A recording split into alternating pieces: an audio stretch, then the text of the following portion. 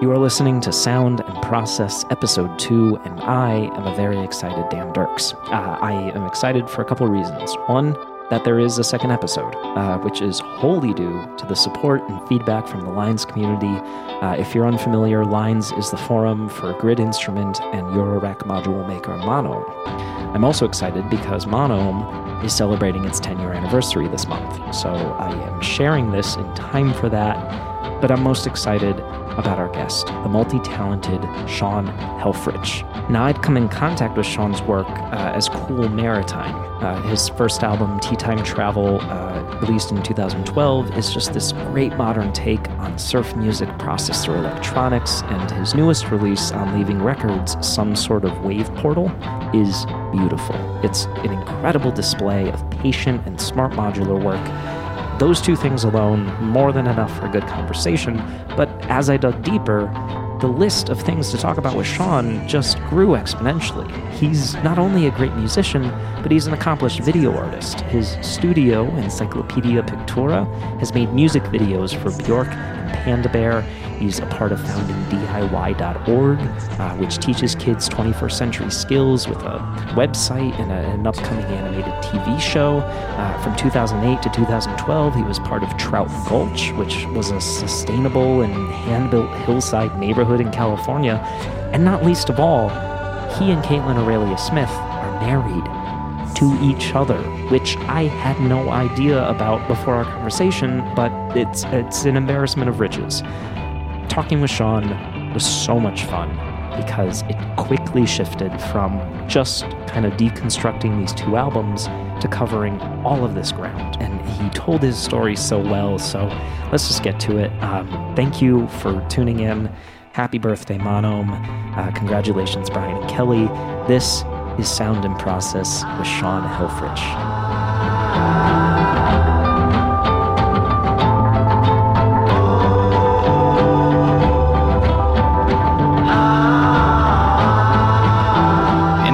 You could say throughout all the things that I've kind of been experiencing over the last, over a decade, that Monome has probably been there all along. But I guess it would start back when I actually lived in LA right after I finished going to film school. And, I just had the fear put into me that you needed to move to Los Angeles and work in the film industry. And while I was down here, I started getting into the music of Daedalus.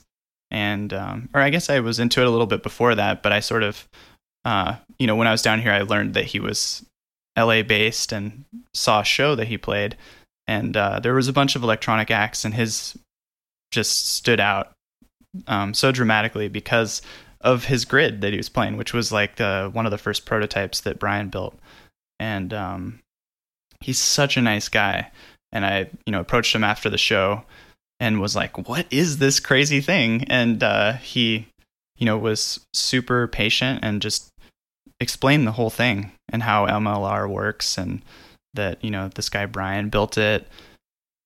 And I was just like, where can I get one of these? And it looked like it was kind of homemade too. Or it was homemade. So I was like, can I build one of these? And he's like, you should really just talk to Brian.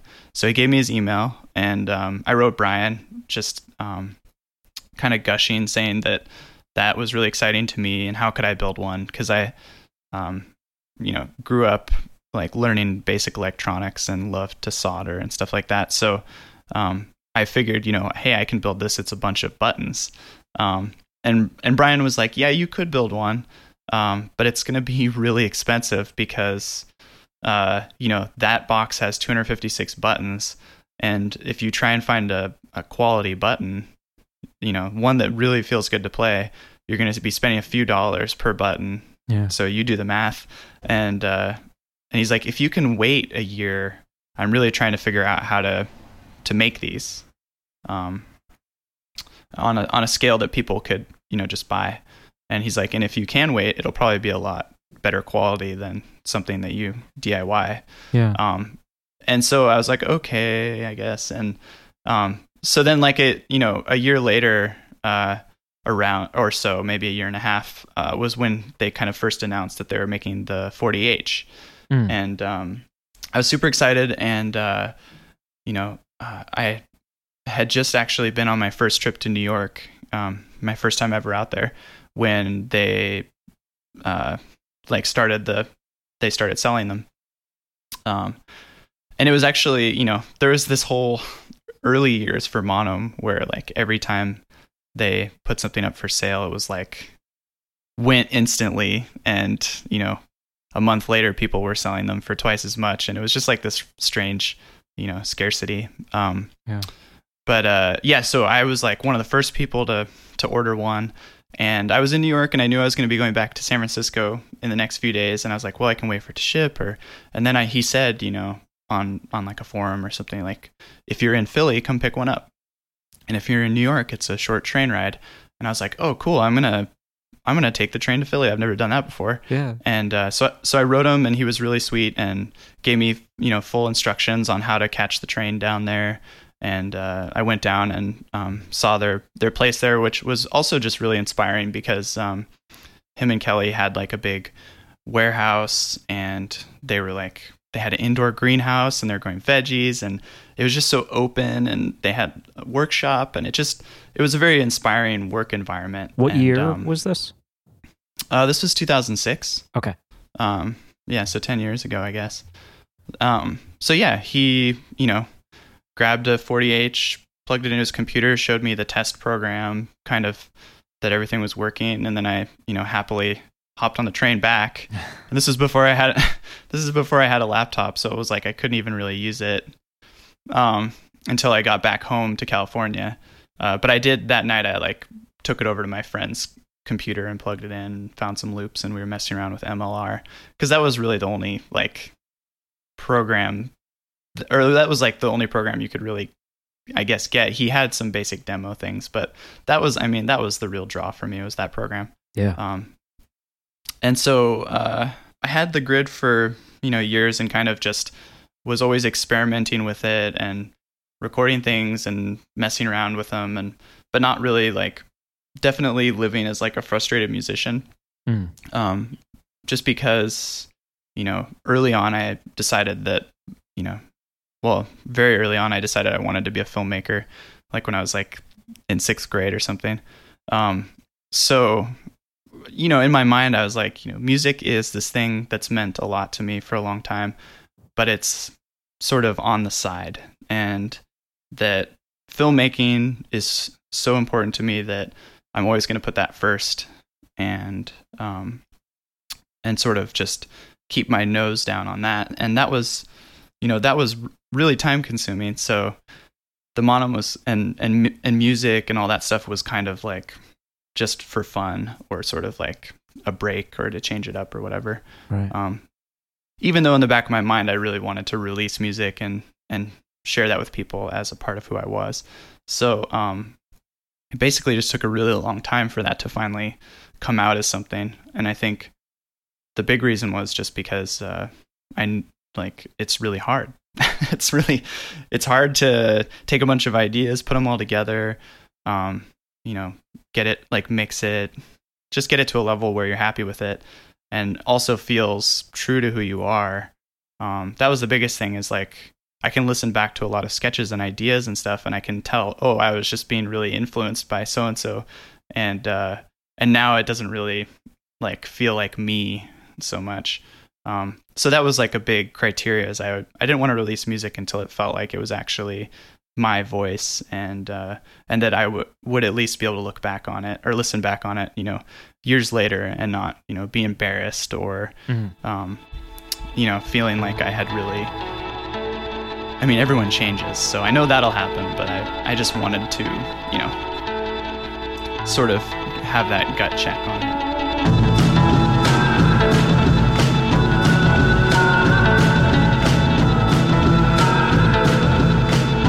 So as far as how I was using MLR, I would often, I think when I really hit my stride with it, I would usually find some sort of percussive sample loop, or make them from, recording samples, sequencing them. However it came across, I would basically build up a library of percussive loops, get them going on there. And then the point at which I really started to find it creatively fulfilling was when I got this old guitar from a good friend. It's this 3/4 scale, a classical guitar made in Mexico. It's called a Gilb with a B, not a guild, but a Gilb. And it just had this kind of really interesting quality to it. The intonation isn't great, but it just has this like soft sort of personality to it. And I learned how to build a contact mic, and so I taped the contact mic onto the Gilb and would run it through some delay pedals, both digital and analog, and then I would just plug that right into my MacBook Pro, because the older ones actually had the line input on them. And so just that setup, which was totally battery powered, was off the computer, and the pedals, was just the guitar, going into the laptop, into MLR with the grid there. And I was using one of the edits, I think. This was before MLR-V came out, and I was using one of the edits. I think it was like called the AES edit or something, but it basically just added on a few extra things for the live recording to get it like really in sync with whatever your loops were doing. Oh, cool. And it would just allow you to start the recording, like it had a pre-roll, so you could hit record, and then the next time the loop started around, it would start recording. And so I would just kind of like sit with this setup and some loops that I really liked, and I would just like record loops over and over with the guitar until I felt like it was like working and that I didn't get tired of it. And the key thing was that I would, layer up, at least 4 layers of these guitar loops, usually, just like 1 measure long or something. And it was this like really fun process where, I could just sit down any time of the day. It was already there, and just play the guitar and then reflect on it and be like, is this annoying? Like, could I listen to this for a long time? And if I couldn't, then I would, tear it all down and start over until things were like, had a groove to them. And also at that point, I was really, I still really am, but I've always been really inspired by, like early surf music. Yeah. Not so much the Dick Dale, like flamenco influence, but the Link Wray, like early rock and roll. Just kind of heavy drum beats, really simple guitar licks that are usually pentatonic, and just sort of lots of delay. And yeah, I guess they weren't using lots of delay back then, but yeah. But sort of just that like early surf feeling.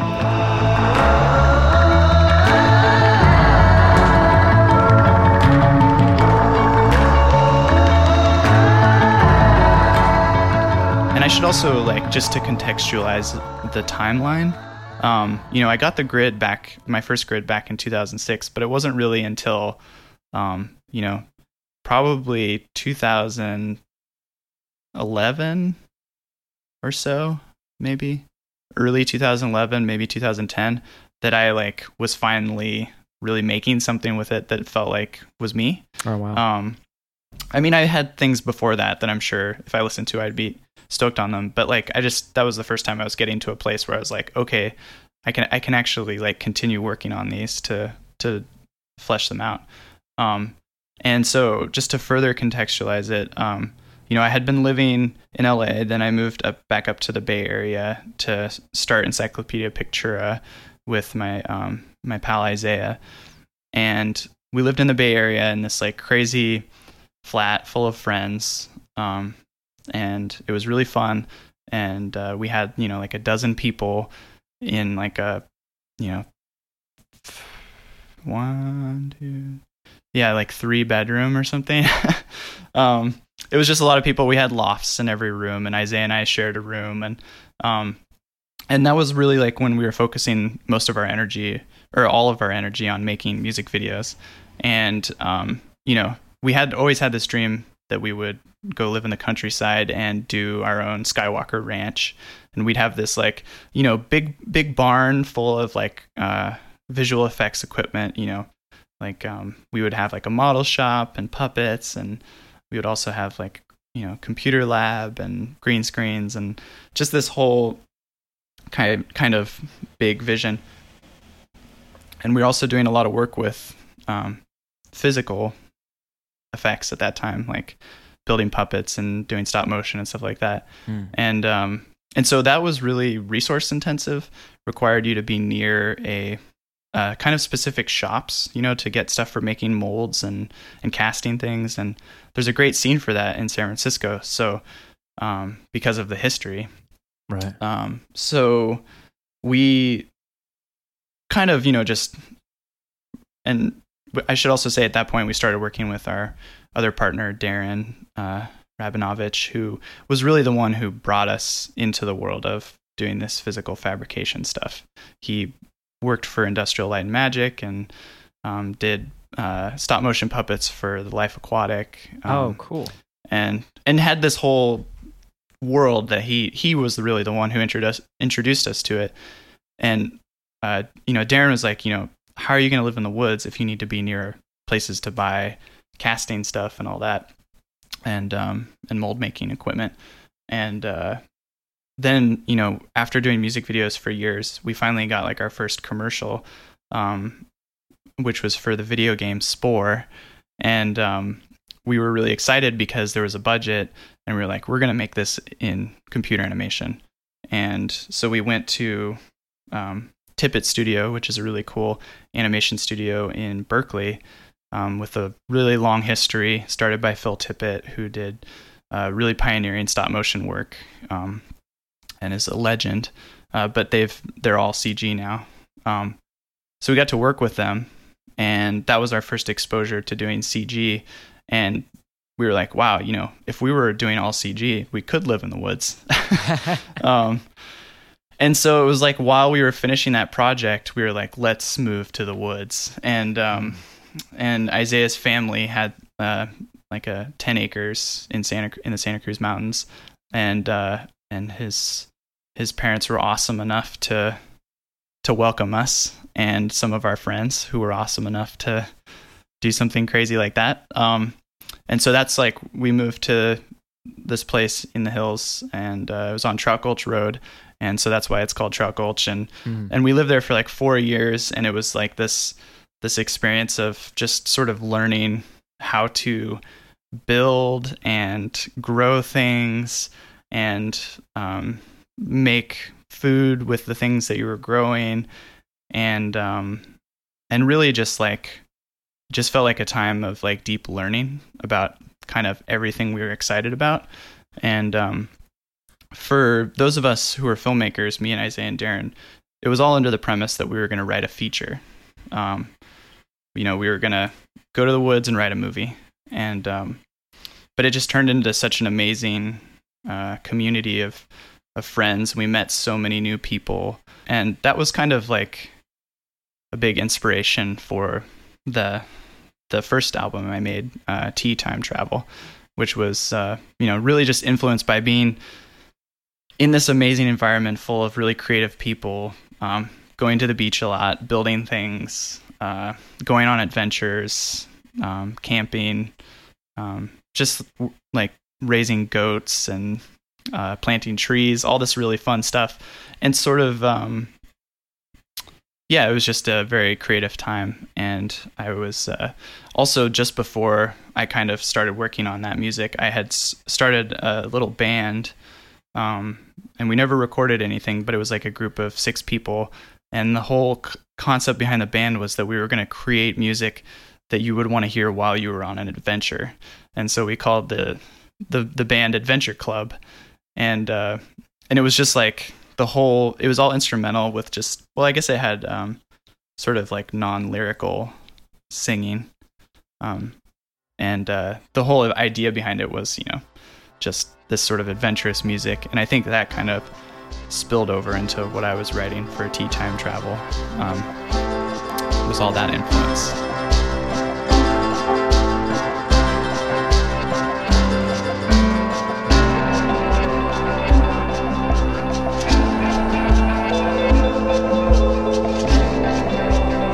When we first moved there, we were all really excited to like build these like hobbit houses and like dig holes in the ground and just be super weird about it. But we realized that's kind of not like a actual way to live over an extended period of time. Sure. And so we were like building little cabins, and I was building this cabin on a hillside. And it was actually an extension of an old like playhouse.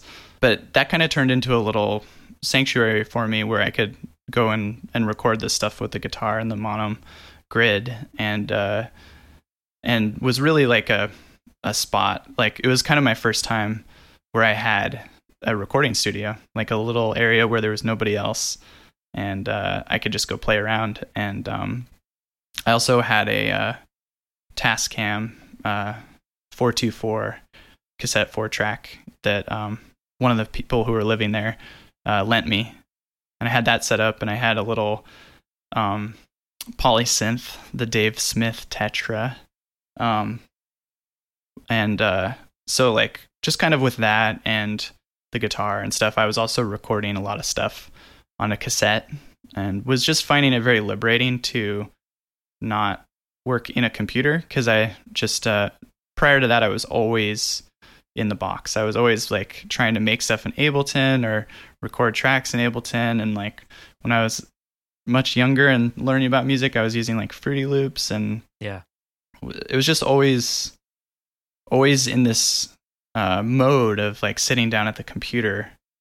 Okay, I'm going to make music, but I also sit down at the computer to do a lot of my other work. So there wasn't much of a I didn't feel, I guess what it is that I like it when I'm like creatively maybe a little bit uncomfortable, like where things are maybe a little unfamiliar, and you are, kind of crouched on the ground with wires everywhere, and you haven't done this, and and it's like just kind of, you're just like figuring things out. Oh, that doesn't work, I'm going to unplug this and plug this in.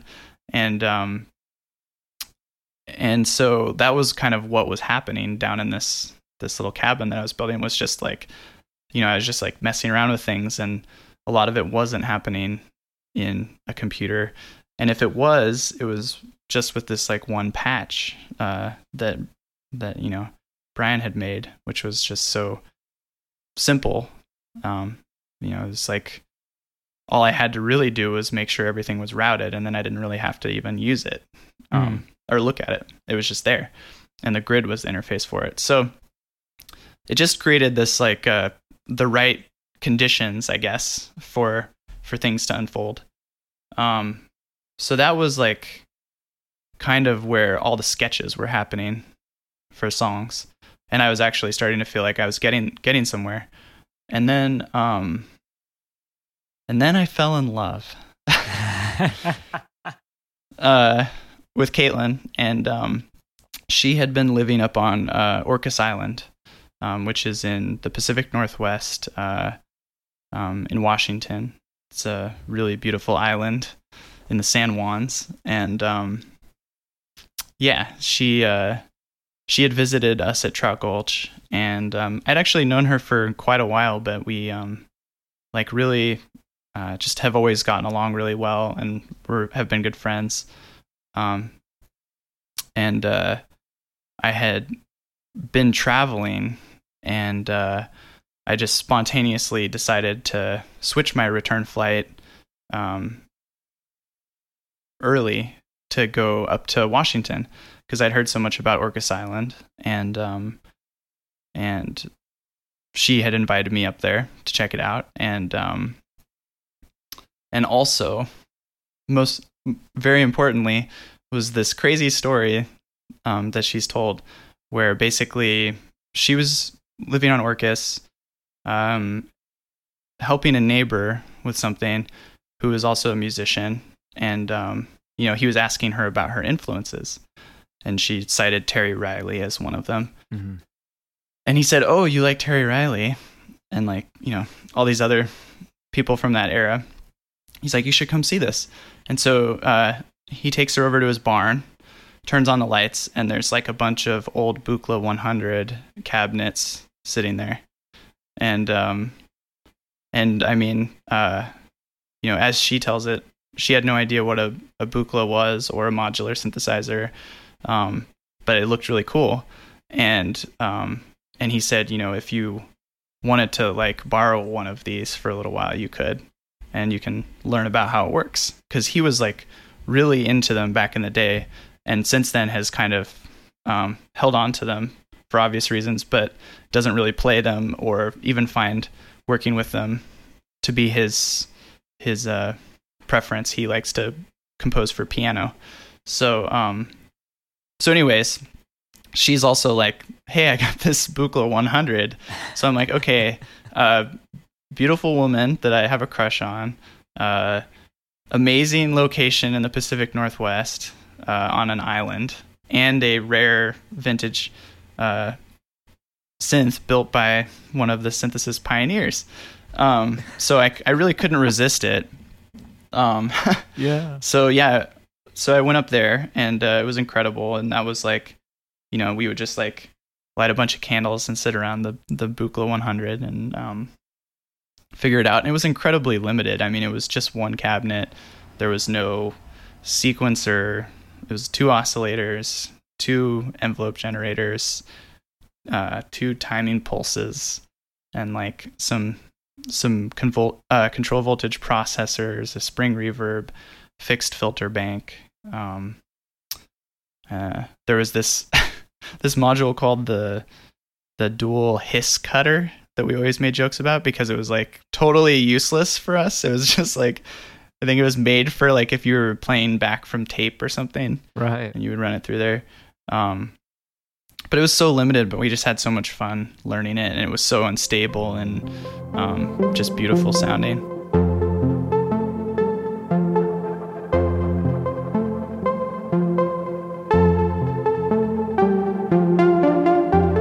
So to kind of loop around in a very strange way, while we were living at Trout Gulch, one of our main focuses was writing a feature. Mm-hmm. And so we were writing this feature, and we, just kind of naturally came to the topic of DIY because that was the theme of what we were doing at Trout Gulch. We were getting excited about something, and then we were going and learning how to do it usually through the internet or through mentors. And then we were just, getting fired up and doing it. And so it was just a really, it was so exciting to us that we had this vision for, a movie that was set in the near future in a small Rust Belt town about a group of kids who were just like, super DIY little mini MacGyvers that basically could sort of, get in and out of all sorts of adventures with this passion, and sort of like that it would be their superpowers, would be these DIY skills. And we were really excited about the idea of something that felt as fantastic as like Harry Potter, but without magic, with like just actual real things that are both real and awesome. And around that time, we also met this fellow, Zach Klein, who's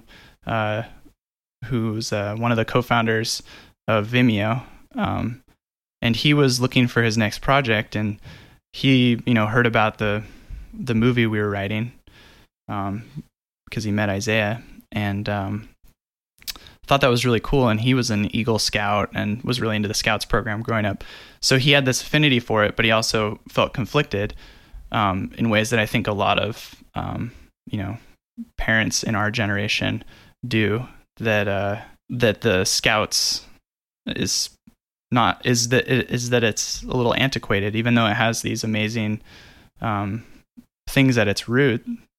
It teaches amazing skills and really valuable things. It just felt outdated. And a lot of us in my generation, I think, grew up with parents who wanted their kids to be in something like that, but didn't feel like the Scouts was the right thing. Right. And so he was like, what if we took this DIY sort of spirit that you guys are writing about, and we made it into like a modern platform for kids to gather around. Well, but all this is happening at the same time, right? Like there's this, it seems like a perfect storm of like you starting to find a sound that you like coming from this kind of like, I want to be a musician, but I also am a filmmaker. So you're like starting to find that. You meet Caitlin, you get to explore this like insanely cool, rare instrument. You are like jumping around geographically, and you've got this DIY thing starting to pop up. All of that. Exactly. Yeah. That's insane, dude. That's insane. It was a lot of things going on at once. And yeah, it was a crazy, tumultuous time. And it was actually really, it was a little tough for me at the time because, in order to start the DIY website, we were going to have to move back to the Bay Area because we needed to hire people. Right. And I kind of was at this crossroads where it was like, okay, I can go back to San Francisco and work on the startup, or, you know, what about this relationship that's building? And so I went back to San Francisco for a little while, and it was a great group of people to work with, and I'm so proud of everything that website stands for. But I quickly realized that like working at that company or at any sort of startup wasn't really appropriate for my skills and sort of my disposition. Just because a startup doesn't need a filmmaker, no matter how bad they want one. Sure. A startup needs, you know, designers, engineers, and so I decided not to, you know, work on that project full time and moved up to Orcas Island, and that's when I actually was able to really finish all the music that I had been working on, and the website was moving way faster than the film, which is pretty standard, I think, these days. And so we were like always kind of in holding patterns on the film, you know, collaborating with writers, then waiting to hear back for long periods of time. So it really gave, you know, me an opportunity to devote some time to music, and it also gave Isaiah and Darren time to devote to the website. And that was kind of just the period where I started experimenting more with using vocals and recording my voice, and just sort of like finishing tracks and structuring them. Cause like I would really just record all those sketches with the grid kind of pretty openly. And there was a cool feature on that edit of MLR, which you could be recording all of the groups on separate audio files while you were cutting around. So at the end, I would have 6 groups of audio files that I could then take into Ableton and sort of play around with. So I just did a lot of editing of that stuff, and had a bunch of stuff I'd also recorded onto tape, and did some more writing. And Caitlin was really helpful. She's like such a supportive person, and just like really helped me both sort of feel confident in what I was doing, but also is really motivating. She's got an insane work ethic when it comes to music. Yeah. And so it was just, and she had made albums before, so she knew kind of how much work it was, and was really good at like checking in with me, like, oh, what are you going to do on it today, sort of thing. And so I really have to give a lot of credit to her to like, you know, keeping me motivated, so to speak, but also just being encouraging. So yeah, kind of finished that up there and mixed it myself, and then basically while I was living on Orcas with Caitlin was like really where our relationship solidified. And you know, I was like, well, I'm gonna have to move back to the Bay Area to be near my collaborators, and it would be really great if you came with me. And so She did. How long was that period of time?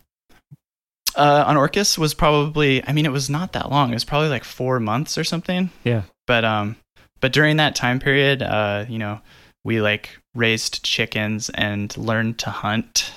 And I think those things will do it. That'll solidify whether or not a partnership's working. Yeah, it was really cool. And we were living together in a small cabin. And it was just, it was totally working. So yeah, we knew we were going to move back to the Bay Area, but we weren't excited about living in the city. So we found this really amazing small town just up the coast. I'm not going to say the name of it out of respect to its. I mean, a lot of people know where it is, so if you're really curious, you'll figure it out. But to my people there in that wonderful place, I'm going to keep it unnamed. So we moved there.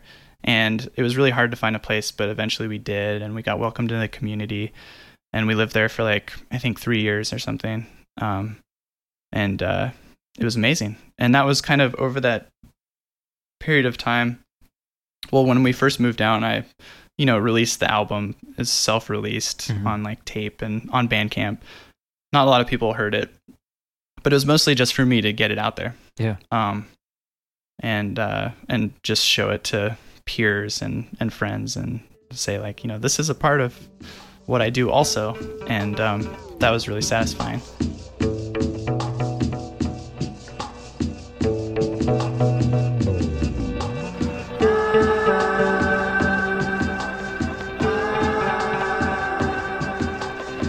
I mean, I really write through recording. So another really interesting aspect, a big learning aspect for me was what it means to basically run your own, I guess, record label, just because of using Bandcamp and making and offering tapes. It was like, I wouldn't get orders that often, but when I did, I was like, okay, here we go. Like, I'm going to go, I had my own tape deck. So I'd make a copy of the master, and then I'd like, okay, now I got to decorate the tape, and then I'd be like, okay, now I got to print out the J card and cut it perfectly, package it up, take it to the post office. And it was kind of like this thing that I would savor a little bit, like, oh, this is this process, this is someone, wanting my music. This is cool. Like, this is what you asked for.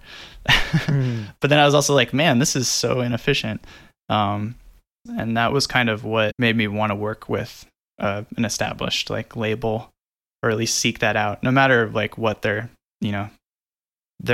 sort of following was, or just following actually is super important. I shouldn't say that. Yeah. But just wanting to find a partner in that was became important to me from there on out. Sure. Well, I guess then it gets into if you're looking for an established label, then Leaving put out some sort of wave portal. Right. Yes. So then that purposefully, probably for your own sanity, balancing everything, that was probably a huge help. Totally. Yeah. And it was actually it worked out so well. It was like I had made some new music and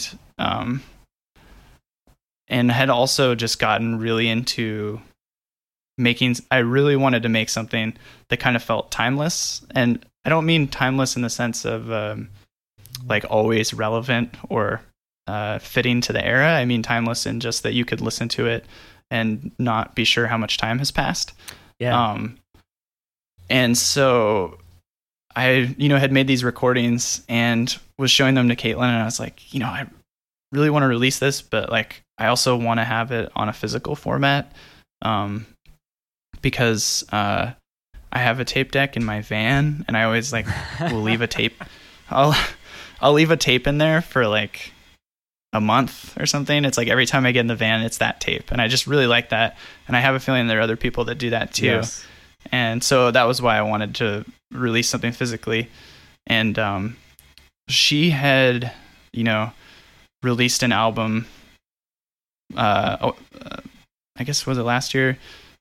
Called Euclid, and this guy mastered it, Matthew David, who runs Leaving Records, and so she was like, you should send it to him. I feel like he would really like it. maybe he knows someone who could release it, or maybe he would want to. And so we sent it to him, and he was just like delighted. He was so sweet and just said, "This is perfect. I'm doing this modern new age series. Would you like to be a part of it?" We make a couple hundred tapes, and I was just super excited because I was basically making sort of new age or ambient music, and the fact that someone was already curating a series in that was modern was really exciting to me, because I was like, oh, there's an audience here, and this like really nice person wants to do it. So I was really excited to work with him, and have become friends with him since moving down here. So that's been awesome.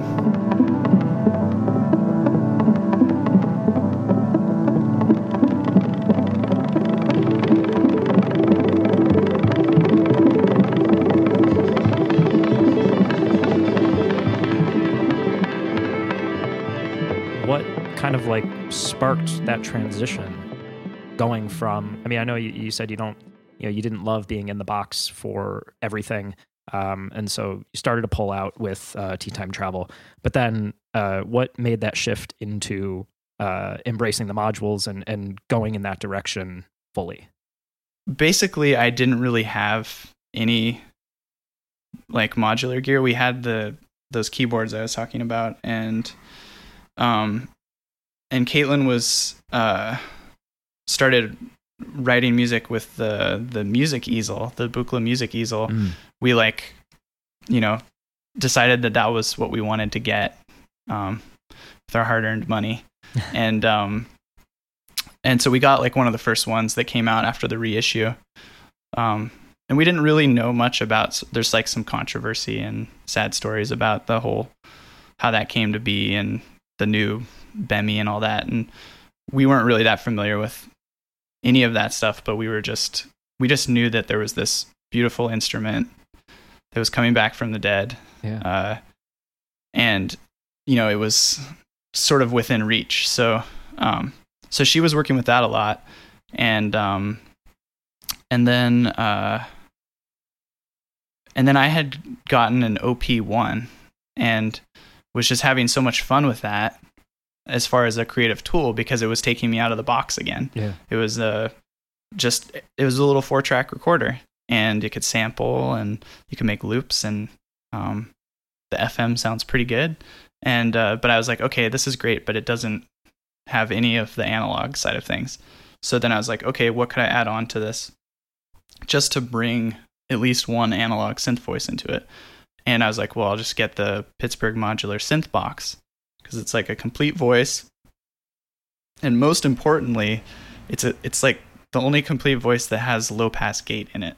And I was like, that's super important, because I love the Buchla low pass gate. Mm-hmm. So then I got that, and the OP Lab, which allows me to use the OP1 as a controller and send control voltage to the analog synth. And so then I had this like self-contained thing where this synth box could go into the input of the OP1, and the OP1 could be its sequencer, and it's synchronized to the tape machine. So it was like this very self-contained little unit. And of course, as everyone says, that first module was the gateway. Yeah. And so, for a long time I just had that, and then I added a wave folder, which then gave me even more of the Buchla sound. And so then it was just that for a while. Meanwhile, Monum was kind of debuting their Euro rack foray, and I was just so stoked when I saw that, because it made so much sense. I was like, you guys are on it. Like, they've always been really good at designing like different tools for the grid, and here now I'm seeing a perfect extension of like all the sort of things that are kind of a pain to do in a modular synth brought to the grid interface. And there's certainly you can make the argument that like because the grid is so open, it's hard to remember where everything is on it, and like that it can be really confusing to someone who doesn't know where everything is. But I also saw it still being kind of just kind of a logical expansion of modular synthesis. I was like, okay, like of course, like the history of modular synthesis has all these alternative input devices, and you know, like the touch keyboards and stuff like that, and this is like so perfect. Like visually, it's like the comparison to a step sequencer is already there, and it's like, you know, bringing also the ideas that were established like in MLR, like the ability to cut to a certain section and loop it. I thought that was a really, you know, nice way to interact with a sequence. But I didn't get any of the modules because I didn't have a grid. I didn't have my grid anymore. I had sold it a while back, and I was just kind of, you know, what happened is that every time I would sit down to make new music, I would kind of do the same thing that I did on Tea Time Travel. I'd like find a loop, put it in MLR, and I would, you know, start recording guitar. And I was like, this is really fun, but I'm kind of just doing the same thing that I did before, which isn't necessarily bad, but I just didn't feel like it was what I wanted to be doing.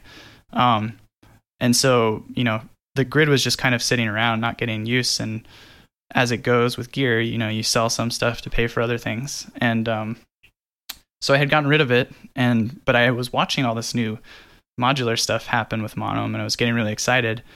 And then I saw Teletype come out, and I was like, what? This is so weird. Like, I was like, that's super cool and like kind of ridiculous.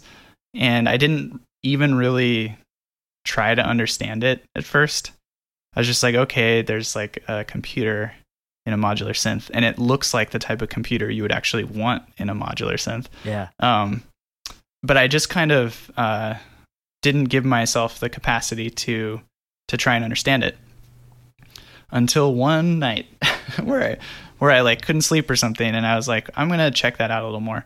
And when I started reading about it, I was like, oh, you know, I completely missed the fact that it was like the scripts. There was one script per input, and that, you know, this idea that you could, you know, tie each input to whatever you wanted it to be, and that it could be as simple as you wanted it to be. It didn't need to be overwhelmingly complex or generative or whatever. And I don't have any like formal coding or scripting experience. When I was a teenager, I learned basic HTML and have been pretty much stuck in 2001 code experience since then. But I could understand the basics of what was going on there. And I liked that it limited you in so many ways. And I also really liked this like tracker view, because I've always had a problem with sequencing in the analog sort of modular world. I don't like really using trim pots to sequence, because I mean, if they're quantized, it's a little easier, but I also I'm not super into the fact that once you set your sequence, that's it. There it is. And like, for example, something like the pressure points or whatever, where you're like, okay, I've made my sequence, it's awesome. Now I better record this, because if I want to make something else, I have to get rid of it. And like, I can totally get with the how freeing that can be on a creative side of things. As far as just like limiting yourself, I'm totally down with limitations and all that. But just for me personally, I want to have like a bunch of sequences, and I don't want to have a bunch of sequencer modules. And I know a lot of these types of sequencers have memory, but then when you switch it, now all your knobs aren't relevant anymore, and you're kind of stuck in the whole MIDI controller paradigm, where it's like all my knobs are irrelevant now. Right. And so I just could never bring myself to get into that, and that's why I was like using the OP1 to sequence and stuff. But then when I realized that Teletype had this sort of tracker functionality, I could kind of see how I could build a basic 4-track sequencer. Also, then I had kind of, I was starting to feel inspired by what Brian Crabtree was doing with, he was talking about on the forum how he was getting really into using MLR as more like a long delay with pitch shifting. By running things into the input and just kind of letting it run while he's playing other things. Yeah. And I thought that was a really cool idea. So I was like, I think I'm going to get a grid again. And maybe, I always thought the computer was a great tool for processing. Maybe the grid would just be a nice way for me to interact with whatever processing I was doing on the computer. And, but still, keeping things in more of the hardware realm. So I found someone was selling a used 128 for a really good price. And it was like the very first one that had 4-stage brightness. So I at least knew that it would be compatible in some way with the newer modules. And that was, I think, actually when I recorded some sort of wave portal, that was all just with that setup. And mostly I just was using Teletype as a basic sequencer. When I got it, I didn't really fully get metaphysics. And I didn't understand that they were kind of built for each other. And that metaphysics is really like, just unlocks Teletype as far as getting really deep into what it can do. Interesting. So I was just using because Teletype itself just has, this one metronome script in it. And so that's really your only way to generate timing information other than just running like an LFO into it or something. Mm-hmm. And so I was just using that to sequence, the metronome sort of, and was just realizing like if I really wanted to do like strange polyrhythmic stuff, I would need more inputs and stuff like that. So at that time, I was getting just really into the idea of making ambient music, and had been super inspired by the musician Edward Larry Gordon, who also is probably better known under the name Laraji, and does really beautiful recordings with a zither that has been like processed deeply. And he creates just really ethereal sounds. And he's got this recording, I think it was recorded in the 80s. It's called Essence Universe. And it's probably my most listened to album of all time. I'm constantly playing it no matter what I'm doing. It works for everything. And so I was just very inspired by that timeless quality and wanted to make something in that realm. And so with this setup, all I was doing was using the built-in delay in the OP1 just as long as the delay can possibly get, and with the feedback up pretty high, and then just using the Sisters filter in its like bandpass mode, and then these sequences through the synth box, and sort of just like really slowly playing all that stuff in real time for like half an hour or an hour, and until it was like I finally, I did it a bunch of times until I finally had a take that I was like, okay, this never gets annoying. And then the tracks so that the release is like 1 half-hour track, and then there's these shorter tracks. Right. And those ones were all like recorded in slightly different ways.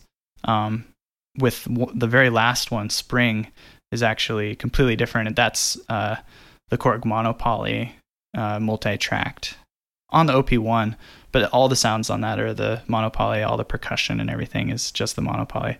So that's like the one song that isn't modular. But yeah, the whole album was just done with that super simple setup. And since then I've expanded more. I got Earthsea and Metaphysics and the newest grid, which is insanely nice. I had the older one. I think it was like from like 2011 or something. And the most recent one is just like, I always thought the other ones were good, but this one is just like you can just like run your finger across the buttons, and Oh, that's great. it's just very amazing how the manufacturing has improved.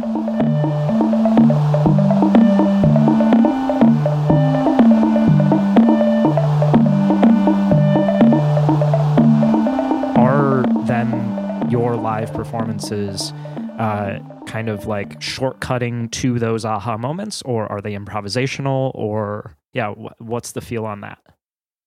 Yeah, well, currently the live performances are totally improvisational, but the nice thing about Teletype is that when I am writing at home and coming up with these sequences, now they're there, and Right. I can save them. And there's, I don't know, like 30 scenes or whatever that I can save them to. And the same with Metaphysics and Earthsea. It's like all those I can save and recall whenever I want and edit. And it's not in the computer, and it's not a bunch of knobs that now mean nothing. Like it's the grid is just this perfectly adaptable interface for looking at all that information, as is the nice little screen on the Teletype. So it allows me to then go out live and basically improvise on a theme, which is just very, very nice for that type of music, is to sort of, you've got this little ecosystem that you can wander around in, and it's just there, which is really nice in modular, because you're often sort of purpose building a voice for a composition. It helps out a little bit having those tools there for that. I wouldn't say I've nailed playing live. I've only done it a couple times with the modular. Prior to that, I've played live a few times with Caitlin, where we're just sort of improvising with like the Korg monopoly and the Poly 6 and stuff like that. And that's super fun, because it's like it's easy to move around in, and they're built for live performance, and they sound gorgeous. So it's just kind of like coming from that and seeing how much easier that lends itself to live performance.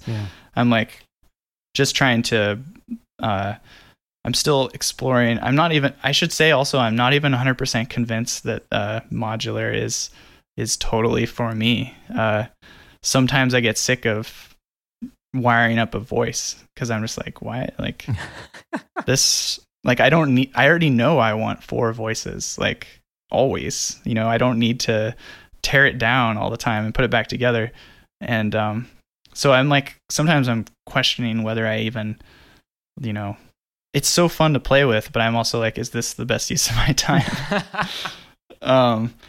But I absolutely love when I also don't consider myself a very advanced modular synthesis. Like when I see people like at Modular on the Spot who are doing really intricate things with timing and all these like very analog modules, and creating these very generative patches that sort of evolve and play themselves for a long time. I always have a lot of admiration for that, because it just is a whole world that I feel like I'm a baby in. I think the next step that I'd like to take it to is more rounded out like songs and pieces, and I really want to figure out how to incorporate more movement into the live performance, where there's a sense of dynamics in the just one piece to the next, where it's like there's silence, there's things by themselves, there's a lot of things all at once. I feel like my tendency right now is sort of it stays in one world the whole time, right? And I would like to just be able to get better at sort of taking things on an emotional curve. And then I actually would really like to start adding in more groove-oriented stuff and guitar, and sort of bring back some of the spirit that was in my first album. Yeah. And sort of meld the two worlds together. So we'll see what happens. It's kind of a lot to keep track of, especially with the modular. My ideal would be everything would just be like in one suitcase and all wired up, and I could just open it and it would work.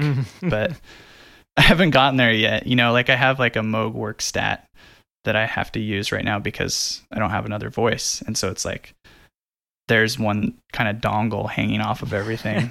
But it's all patched into the modular, but it's just like, I I don't want to like try and rack mount it, but it would be nice to have everything in one box. Yeah. It's funny. I think the term "in the box" is going to take on a whole new meaning now. Yeah. In the box soon is just going to mean like in the modular, and then at some point people are going to be like, oh, it's so nice to get out of the modular.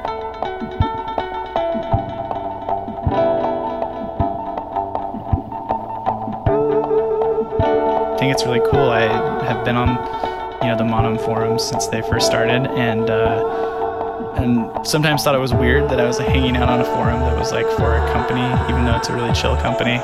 And then was really excited when they said, this isn't just our forum anymore. This is like, I mean, it never was, but that they kind of, really intentionally said, this is, we just want this to be a cool place with cool ideas. And I have a lot of admiration for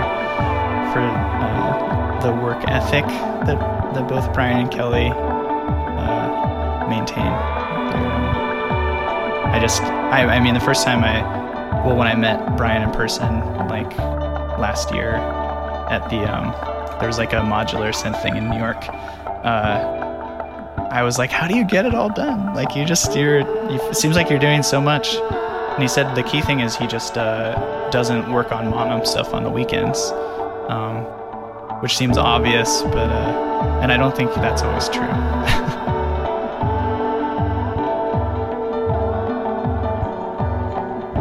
Brian and Kelly recently did a trip out west this year, and they came by our studio here in LA. Oh, cool! And got to spend some time with them. It's been really funny, sort of reconnecting with Brian because we met all those years ago. Me, just this like random dude who came by his place to buy. I think it was number 17 of the 40H, and then here we are years later. Now we're like much better friends and have connected a lot over the things that they've been doing upstate and my experience with building a community in Trout Gulch, and we've connected a lot on that stuff, and so it's been really cool getting to know them more. And I hope to take a trip. I still haven't visited their place, but I really hope to take a trip out there sometime this summer and spend some time dreaming up ideas.